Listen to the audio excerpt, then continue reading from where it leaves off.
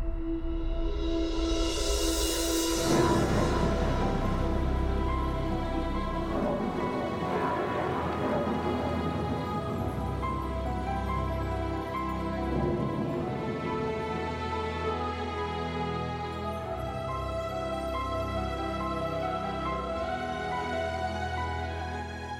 welcome once again to Father Spitzer's Universe, at the busy intersection of faith and reason where they meet. I'm Doug Keck, the gatekeeper here on Mother Angelica Way, where it all began back in 1981. And of course, you're an important part of this program. So please email us your questions to spitzer'suniverse@ewtn.com. Check out all of Father Spitzer's websites, the Magis Center one, the Credible Catholic one, and the purposefuluniverse.com as well. All designed for different interests. And of course, Father Spitzer's Universe is always available on the EWTN On Demand page and on our EWTN YouTube channel. And while you're on our On Demand page, be sure to check out a very popular program, tough program, but it needed to be made, the Transgender Movement, What Catholics Need to Know. Host Mary Hassan explains this important issue now confronting families throughout the nation and basically around the world. So check that out. Tonight's topic this afternoon as well is envy, something unfortunately all of us can relate to from Father's book, Christ versus Satan in Our Daily Lives, naturally available through the EWTN Religious Catalog. I assume you have one. You should give one to somebody else in your family. You can get it out of our catalog, perfect for Christmas, or Father's new book as well. And of course, our book of the month for December is the prayer book for tired parents. Practical Ways to Grow in Love for God and Get Your Family to Heaven by our own Debbie Cowden, along with her husband David. Wonderful book that's selling quite well. And of course, everybody who's a parent knows what it's like to be tired. And with that, we're going to turn to someone who's never tired, who's always relentless. The one and only Father Spitzer. How are you? I'm doing great, thank you. You want to kick everything off with a prayer? That'd be great, Father. You bet. In the name of the Father, and of the Son, and of the Holy Spirit, amen. Heavenly Father, we give you thanks for your many blessings to us, the blessing especially of this ministry and our ability to serve in it.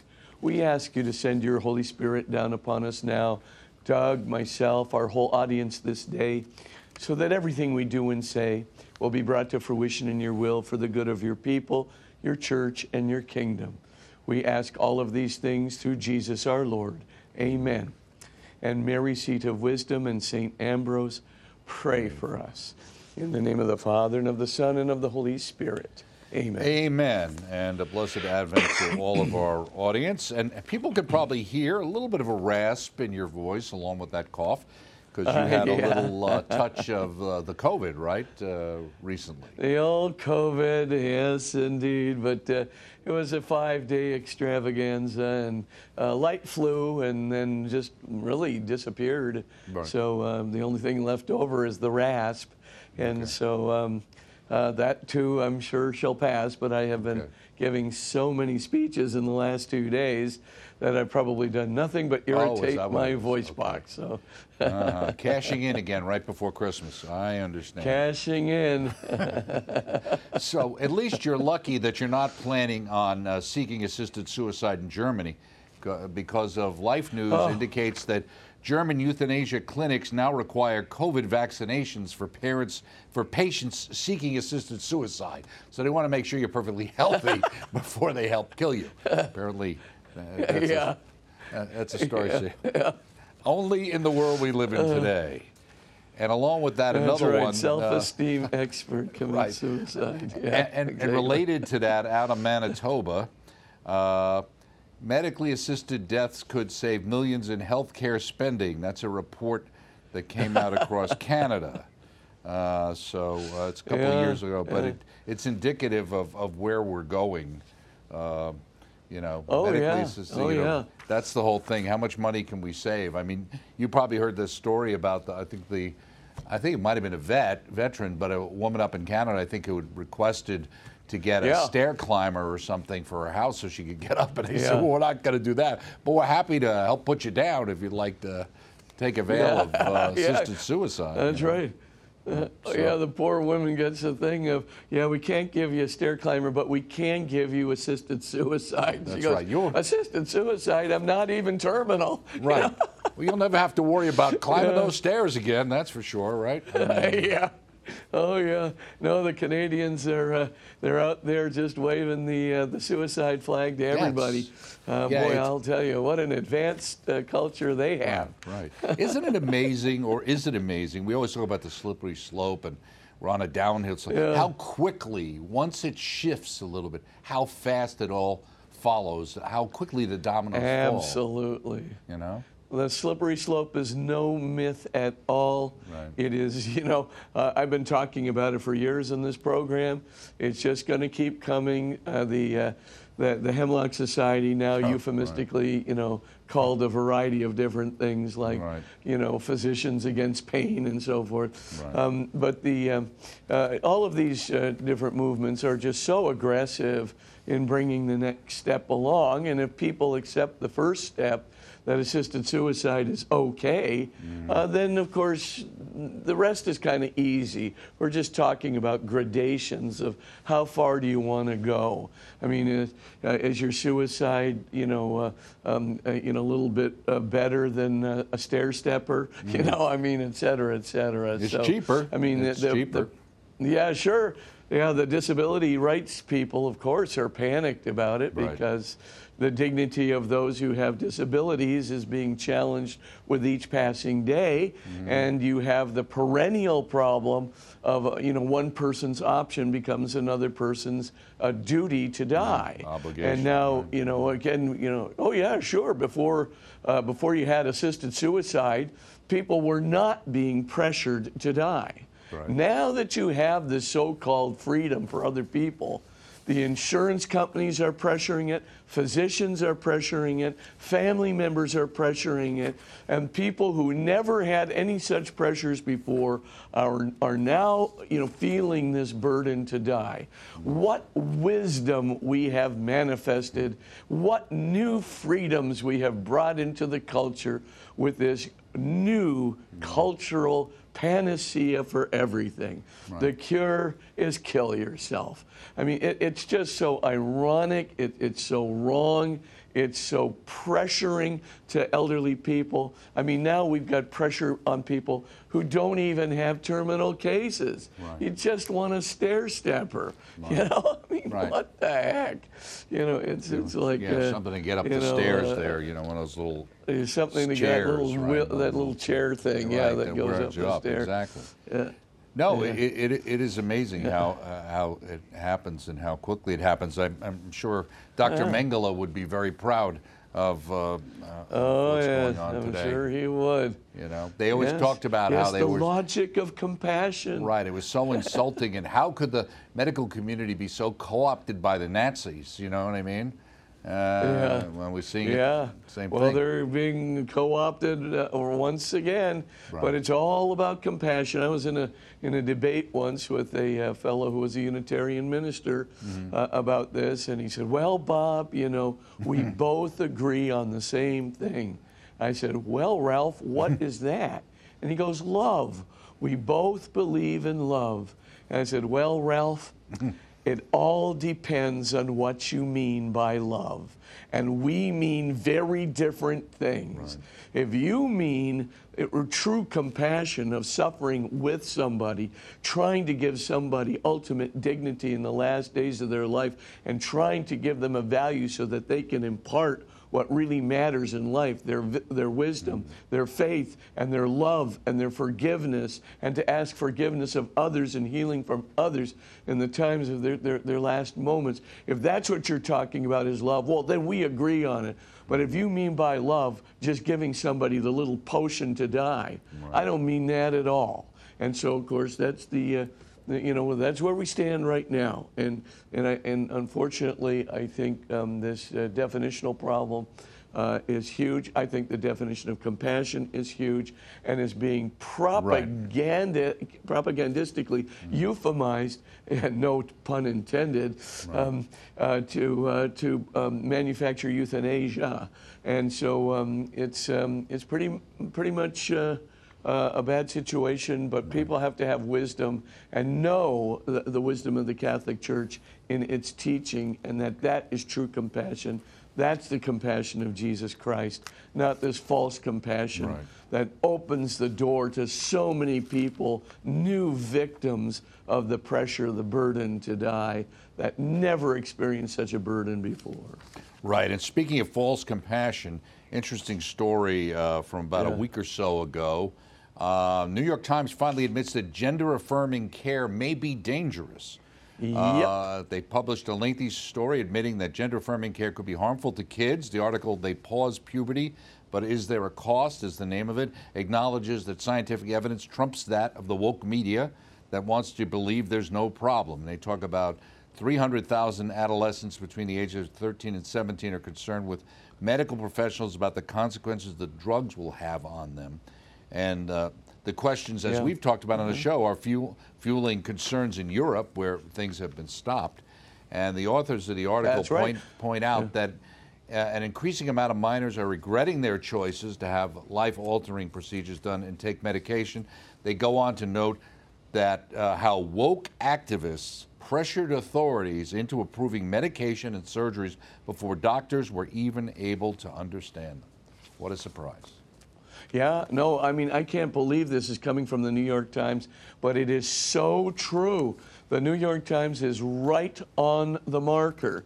I mean, we've been talking about this for well over a year. Doctors Mayer and McHugh exposed this. Those are the two professors from Johns Hopkins University who exposed this about 2.5, 3 years ago. And of course, just made known those studies, you know, where you have a 20 times increase from 1.6% suicide rate that goes up to about a 34% suicide rate in the 1.6% overall in the general community, and then in the transgender 10 years after surgery community, it goes up to nearly 34% suicides in that community. I mean, it's just mind-boggling what is going on, and that's not just in the United States. That's in Sweden. That's in Britain. That's why the British have completely reversed track. They're doing a wait and see, but still, right here in the United States, gender-affirming therapy. What gender-affirming therapy means is you start giving these pre-adolescents these very strong drugs to inhibit their natural maturation process and even to reverse it in some cases. These are hormones and other kinds of things.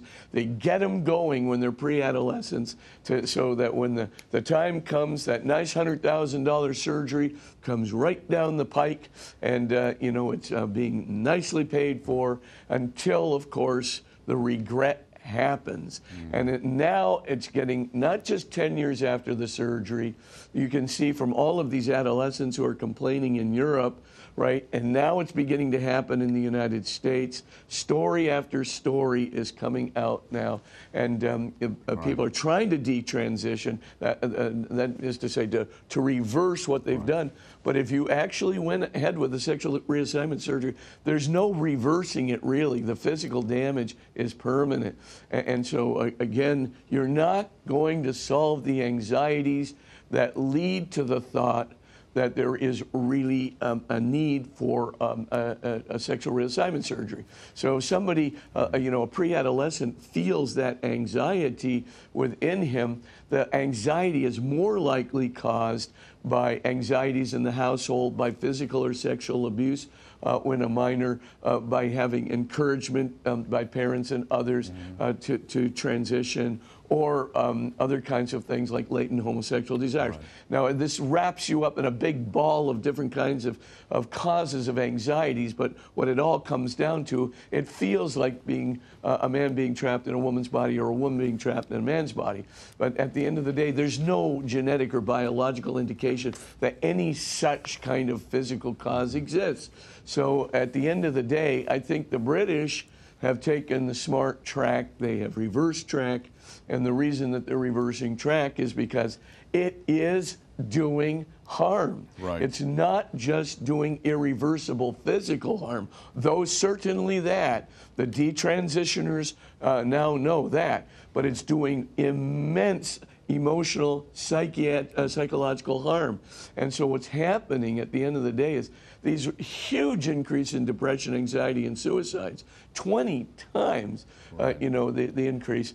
That has to, you know, this has been, you know, now exposed. And the New York Times is, I am so happy that they are so concerned with the truth and the health of these young people that they're bringing this out, even though gets to the point where it's almost they can't avoid it because it's just they're in effect. I wonder whether, unfortunately, on one level, the reason they're willing to take the step back in the UK with the NHS is because it's not necessarily a for-profit medical system. Where in the United States, obviously, there's a lot of positive aspects of that because we get research and things like that, but there also may be more of an imperative to go ahead than there may be in the UK because the benefit of the doctors isn't, the reward for them isn't as high. Yeah, well, $100,000 for a surgery. That's not a bad deal. And so, exactly. You know, that's not what they're getting over there. So I think, absolutely. Unfortunately, it's just that's right. Here's another story that came out, a report, and I thought this was interesting because of so much of your work. Religious nuns, meaning N-O-N-E-S, skew heavily Democratic and pro-abortion. Some 29% of U.S. adults identify as nuns, meaning atheist, agnostic, or nothing in particular, a jump of nearly 10 percentage points over the past 10 years. In the recent midterms, approximately 22% of voters were nuns, or roughly the same number who represent Catholics. And 60% of religiously unaffiliated Democratic voters assert that abortion should be basically legal, whereas just 40% of Democrats voted affiliated with Christian traditions say the same thing. So your interest in trying to reach out to these people, not just for their own salvation, but for the good of the culture, right? Oh, yeah. I mean, you know, what's not being said in those statistics yet, but I mean, that's true. I mean, you can see, for example, that, you know, if you're dealing with homosexual lifestyle, for example, there's, you know, you're going to have twice the likelihood of being atheistic, right? Or if you are a believer in abortion, you know, the likelihood that you are a nun is pretty significant, right? A nun means no religious affiliation, you know, either by apathy, agnosticism, or atheism. It doesn't really break it down. But the main thing is, you know, at the end of the day, there is correlation between non-religious affiliation, between rejection of what you might call a traditional Christian morality regarding abortion or regarding, you know, homosexual lifestyle, regarding transgenderism, whatever the case may be. There's an association between that, and there's certainly a big, huge association with hugely increased levels of depression, anxiety, suicides, etc., a decrease in prayer life, a decrease in religious practice, etc. So all of these things are part and parcel, you know, of, you know, this movement that's going on in the United States. And you say, well, what is the cause? I mean, it's almost like reciprocal causes going on simultaneously. So you basically have, you know, first of all, you have the problem of, you know, secular challenges at a time. You know, when young scientists are now 66% declaring themselves to be theists, according to the Pew survey a while back, you know, that's a young scientist, but 51% overall claiming to be theists or believers in a higher transcendent power. So you've got, you know, the majority of scientists are religious, are either theistic, that's to say believers in God, or a higher religious power. And then a super majority of young scientists are, there's more evidence today for God, a creator, an intelligent creator, a soul, from science than ever before, for sure, of life after death by scientific studies than ever before, for sure. And at the same time, somehow, you know, with the social media, the new media, et cetera, that's going on, what you see is still they are pushing aggressively non-religious affiliation to our young people. I was just doing a talk with a couple of hundred youngsters, confirmation youngsters yesterday, and it's just amazing. Their questions were good, but they center on this faith and science thing, and we just got to get the truth out. So I keep screaming, go to modularcenter.com, please go to the 7 Essential Modules, please watch them, you get the facts. But the point that's there is, you say, well, wait, what's the cause? The cause is aggressive pushing of non-religious affiliation, aggressive pushing of autonomous freedom as the highest value, aggressive pushing of sexual license as the most important manifestation of the autonomous freedom, which is the highest value, and a rejection as a consequence of those three. You've got to reject Christian norms of behavior, and then accuse them of being non-open and non-tolerant, when in point of fact, nobody's criticizing or judging the individual people in question. It's not a toleration issue. It's just simply warning people of the horrible consequences of what this lifestyle does in terms of depression, anxiety, and substance abuse, suicidal contemplation, suicides, antisocial aggressivity, etc., etc. The correlations are in. We can see that these lifestyles are horrible for emotional health, relational health, marital health, and above all, spiritual health.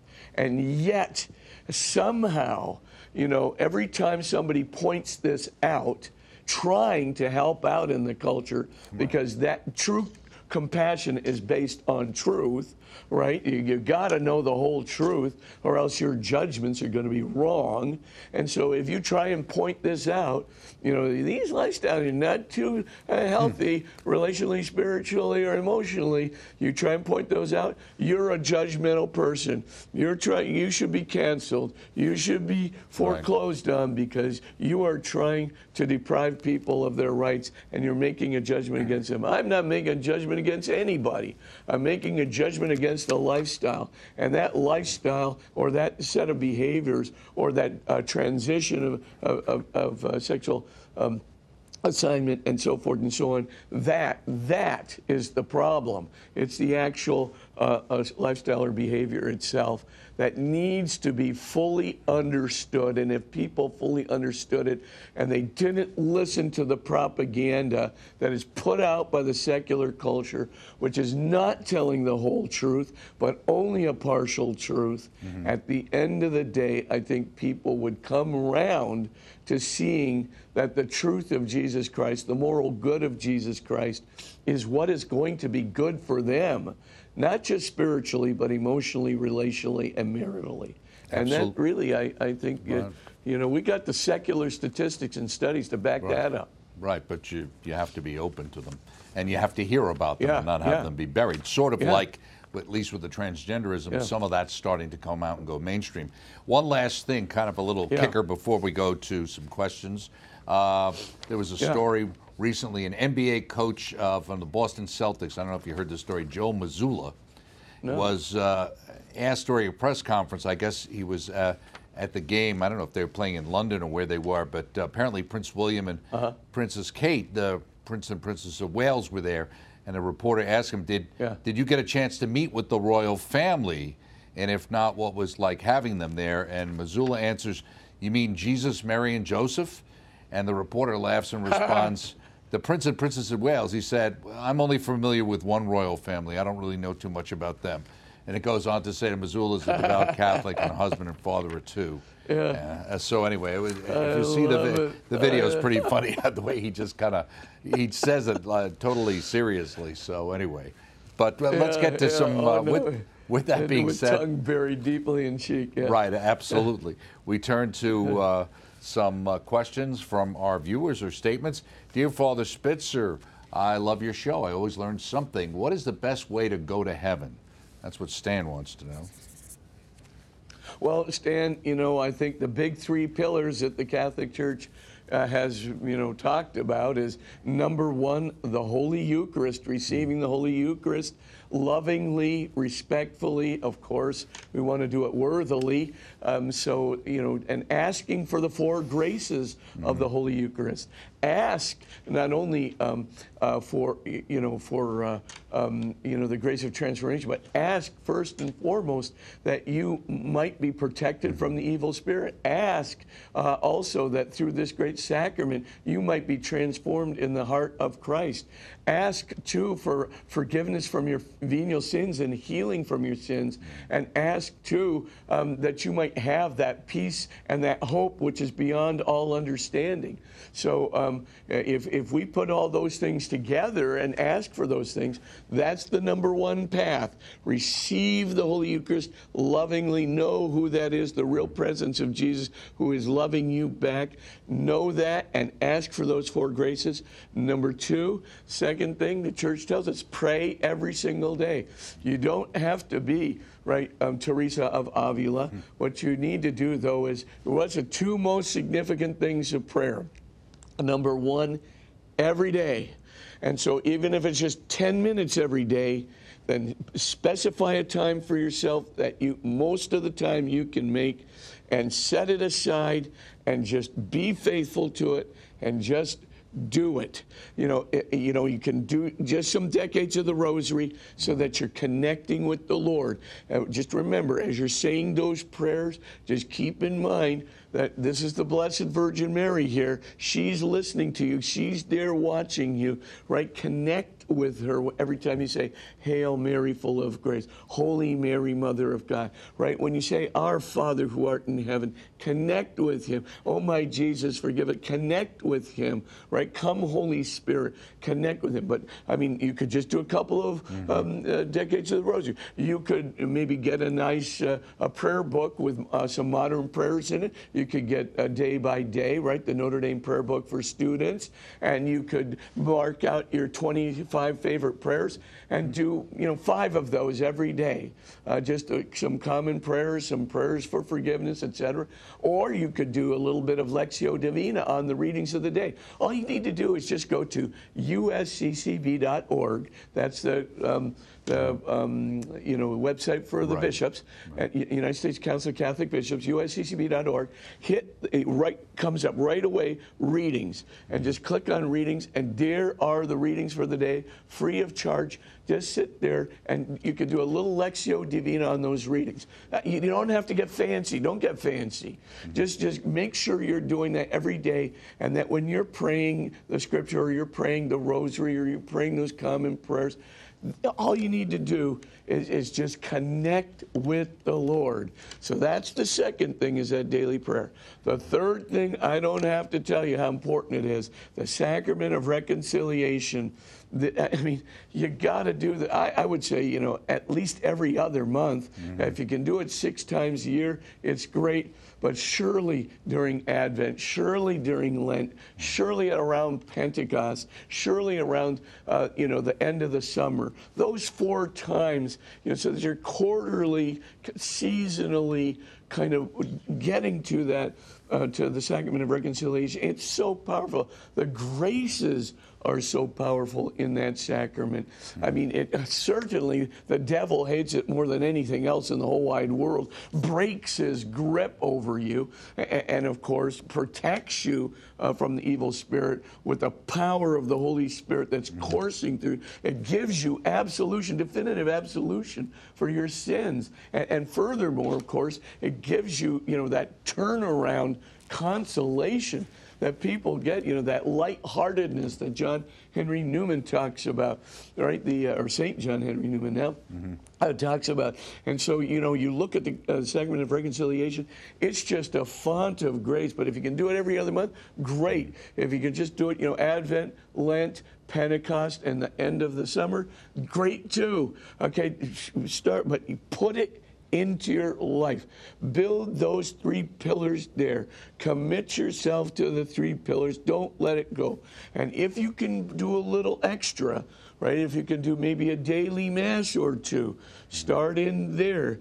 Every time you do this, what I guarantee you'll notice is that you'll have a little less emptiness, a little less alienation, a little less loneliness, a little less dread and guilt on that cosmic level, right?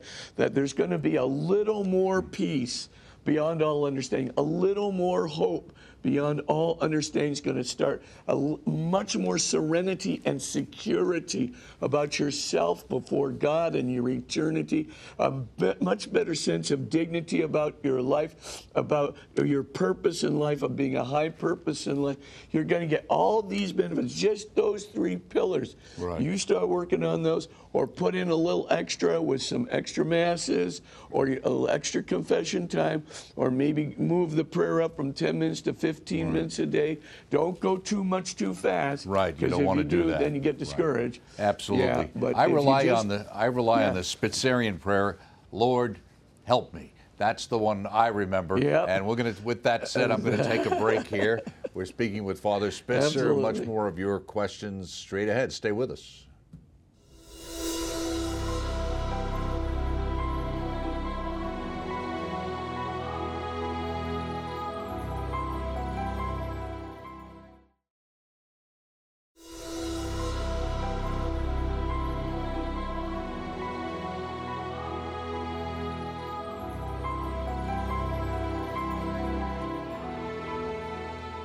Thank you so much for staying with us right here in Father Spitzer's Universe, where it's always busy. Our topic, envy, from Father's book, of course, Christ versus Satan in our daily lives. And, of course, we're with Father, and we're going through some of your questions.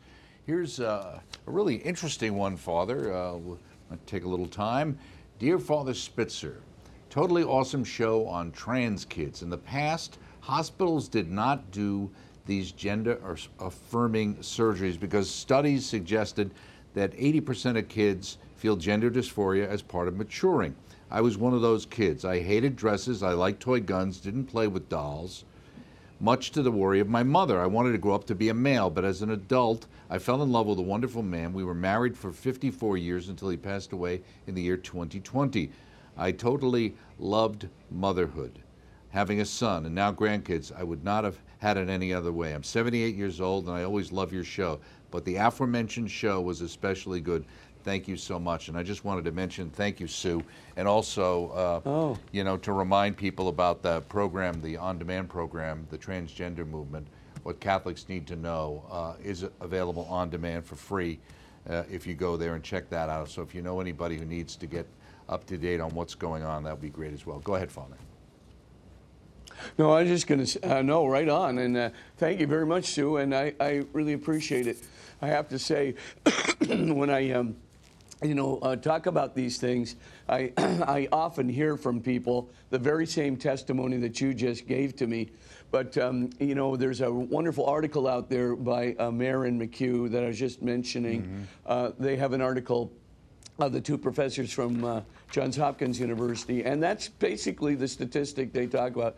80% of kids going through cross-gender confusion will just go back to their biological sex after a year or so after they've gotten to adolescence. They suddenly see that they really do respond to the, as it were, the biological tendencies that they have, and they grow up to be very happy women or men, as the case may be, and that they don't need. Right. Not only do they not need a sexual transition, right, they basically, are so happy they didn't go through with it and didn't live in our time, when they would have been encouraged to go through with it, right, at least in a lot of cases. Let me ask you, do you know what the percentage, is it more women transing to men or men transitioning to women, do we know? I'm not sure the statistic, but I would probably say it's 50-50. Okay. I mean, obviously the people who are much more vocal about it previously were men who wanted to transition to women, and of course that was in the news all the time, or was certainly there in the public domain. But now I would say there are a lot of women who want to transition, and they are. The trouble, of course, is that when they get those hormones, pre-adolescent, they're given these powerful hormones. I just think it's not only unethical, it's sinful. Absolutely. It's doing so much harm to these kids. They don't even have a developed frontal cortex, where all the judgments are made. What in the world are we thinking about? Well, but they can have an abortion. It's not really a problem, Right, exactly. They can't get an aspirin, at the high school, but they can get the abortion. Yeah. Another question. Dear Father Spitzer, I'm a cradle Catholic trying to convince members of my family to return to the church.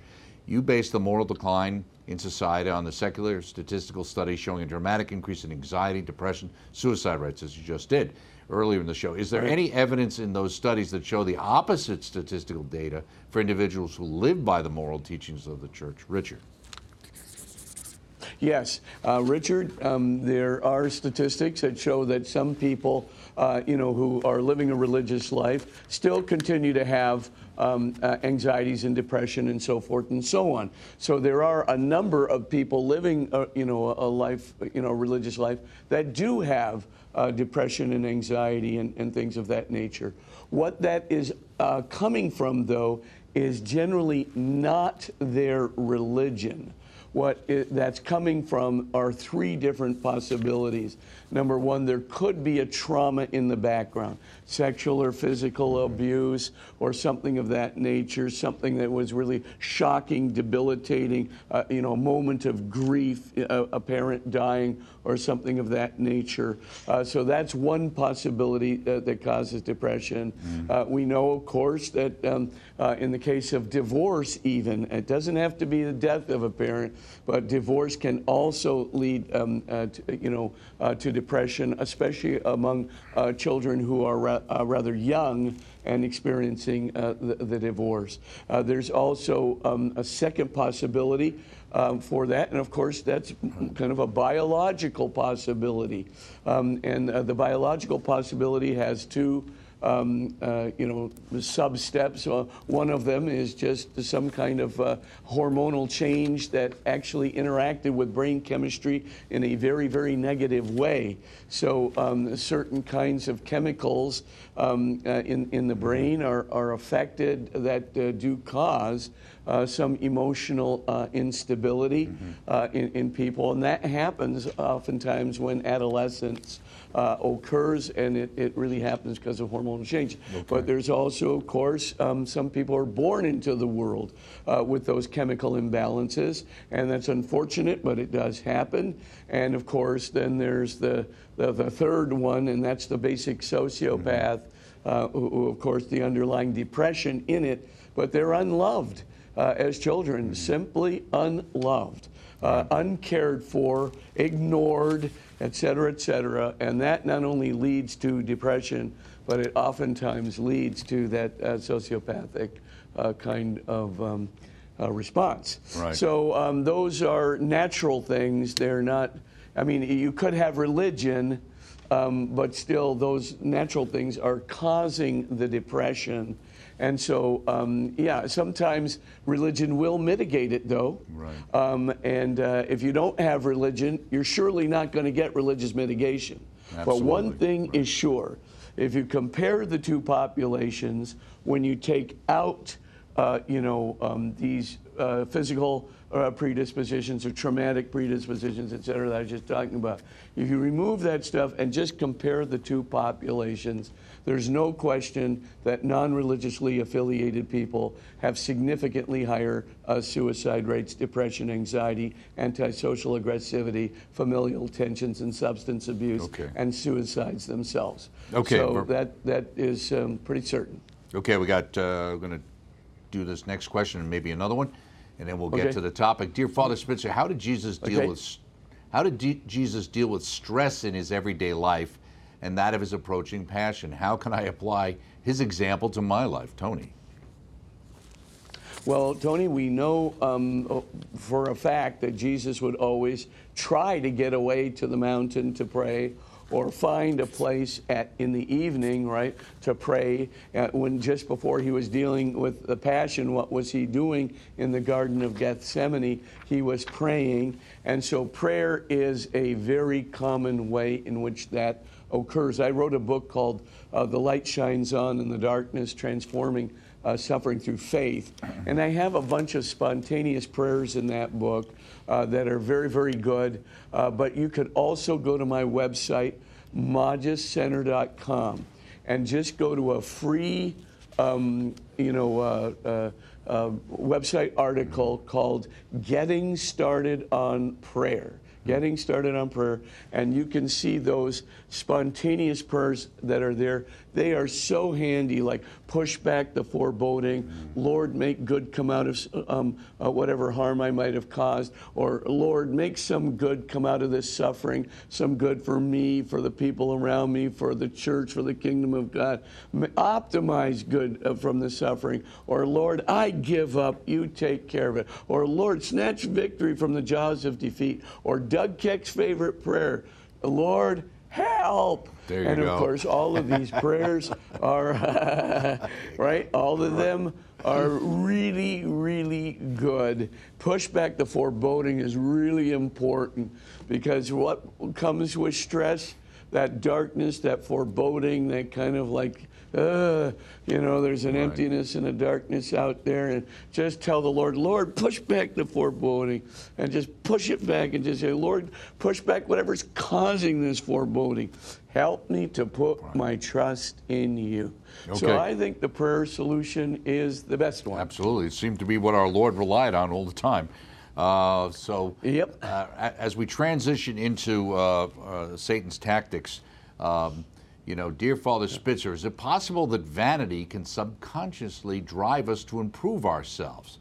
Would it help us to correct our flaws, or would we be unable to control it? Ben. And of course, we were talking about vanity earlier on the program in the last month or so.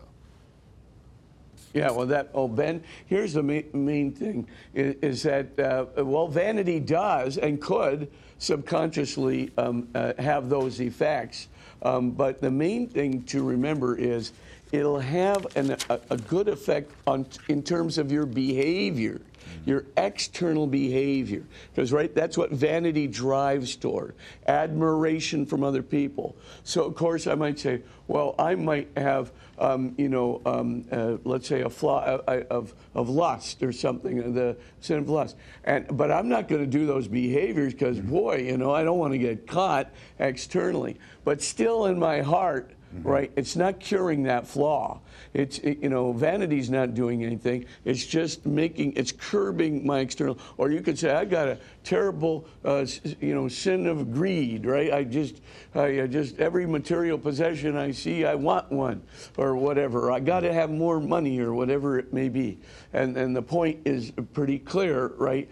That your vanity might say to you, oh, you're going to look like a real greedy guy, and people are not going to trust you. And if they don't trust you, your sales are going to really go down, or whatever. I don't know. But the point is, yes, but that only changes the external behavior, not the inner heart. And so I would say, don't use the vanity solution. I mean, well, take it for what it's worth. But boy, if you let the vanity solution out of the bag and you let it go too far, then it will control you. Vanity is so strong in this culture, and vanity is encouraged so much in this culture. I'm telling you, it could just overtake you and kill you overnight. I mean, Norma Desmond ain't nothing compared to what could happen to you. And all those great examples in C.S. Lewis's book, the bus ride, The Great Divorce. From hell to heaven, the Great Divorce. Right. So in any case, I would say be careful. If you really want to get to the flaws, though, if you really want a cure for the interior heart, it's go back to prayer, go back to, Jesus Christ, go back to that contemplative life where you begin to fall more and more in love, not with the person of Jesus, but also who he is, his character, what makes him to be lovable, the lovability of our Lord and our Blessed Mother. I mean, their chastity becomes not only beautiful but lovely, and so you begin to love it, that chastity in them. And then, of course, if you love chastity, then you look and you go, "Oh, I don't, lust is not that great," and you feel the contrast. You feel the darkness of that lust interiorly, and that's where it starts. You start making progress when you get that gestalt, right? I feel that contrast, that darkness, and I don't like it. And so even the pleasure that comes from thinking about something lustful, but then you think, oh, I'm beginning to feel this darkness at the same time associated with it because it is offending my Lord who I love, then you're now making the interior progress. Well, you were talking about it with the vanity in the sense of the outward sign, kind of like the Pharisees, who obviously did good things in different ways and felt very proud of themselves about doing it, but interiorly they were dead men's bones, as our Lord said. Right? Oh, yeah. Right on, Doug. I mean, that's right on. That's exactly right. They're widening their phylacteries, but basically dead men's bones on the inside. Okay. Perfect. So in your book on page 316, we were talking about the idea of envy. And you say frequently envious individuals believe that they have been treated unfairly, whether it be by life, God, or others. Yep, that's right. And of course, that's the beginning part. If life were truly fair, right, then I would have all those talents of that other fellow. I deserve them. Or if life were really fair, I'd have just as much income potential as that other fellow.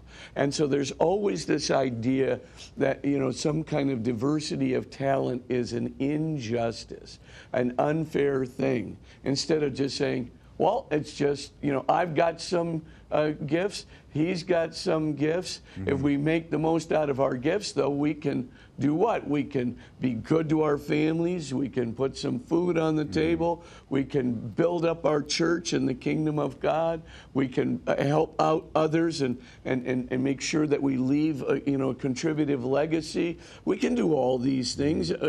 Whatever set of talents you have, you can do those things according to those talents. Now, some people, who might not have all the intellectual skills of another person may choose to do it in this way. Some people who have rhetorical skill do it in this way. Some people have athletic skills, or just what beauty means in this culture. My gosh, if you have beauty, you can open doors anywhere. And if you can do that, I look at how much good you can do just by opening those doors for people. So whatever talent or skill or gifts you've been given, we all have some, and we all have our crosses.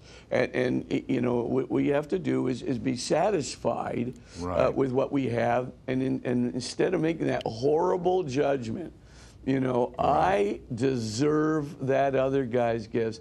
I should have that, challenging the Creator up front, You should have given me this thing, but that little rat got him, and now I hate that little rat, and I got to do something to put him down because he's looking so smug these days.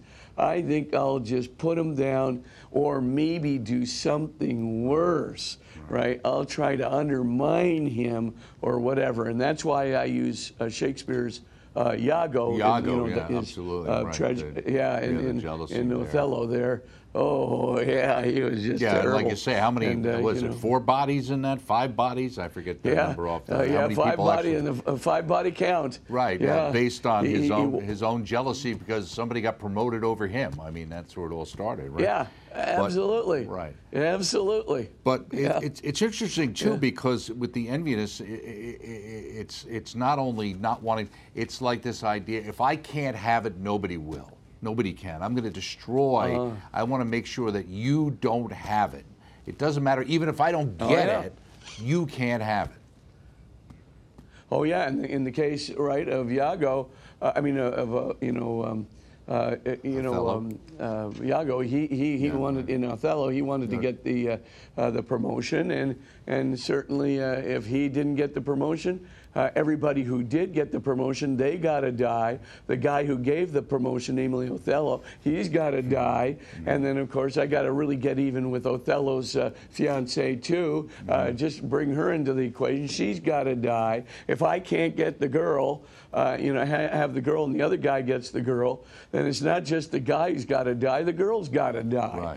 Right. And so, it's the envy sometimes has, no limits, and sometimes it doesn't have to be death. Right, Just can but it's be incredibly terrible destructive. put-downs, terrible. Incredibly destructive. Oh, yeah, right? destructive. And eats away people. Absolutely. And you also make the point that envy is distinct from jealousy. You say the former arises out of a perceived lack of benefit, the injustice, that engenders hatred and retributive action. The latter generally arises out of a sense of losing someone who an individual believes should be loyal to him. Interesting. Explain. Well, I mean, in this case, it's jealousy over a person, right? I mean, there could be jealousy over goods, too. But, jealousy basically does not go to the point of hatred for the other. So jealousy basically, says, I should have had this, right? Or I deserve this in fairness. But it doesn't go any further. When you take the next step, when you say, I want what you have, and then here's the next step. I hate you because you have it. You've just gone from jealousy, I want what you have. I covet it, to I hate you because you have it. That's envy. And so once you make that move to, hatred, for the other because they have the gift, what's going to settle you down? I mean, until you destroy somebody, you're never going to be happy. Well, you say here, envy is also distinct from covetousness, though not completely. Covetousness is associated more with greed, the desire to possess something. Yeah, that's right. And, greed is the desire to possess, and jealousy, of course, or covetousness can be, just toward a good. Oftentimes, though, it's toward a person, covet. It's so interesting that the Bible breaks it up between coveting our neighbor's goods and coveting the neighbor's wife or spouse, right? And so when you really look at that, both covetings are bad, but coveting a person, wanting that person, or that is the kind of stuff that can lead to envy much more quickly than merely having a television set you want. But we've seen it in why did you kill that person? Well, he had those Adidas shoes I wanted. You go, you're kidding me. You killed him to get the Adidas shoes?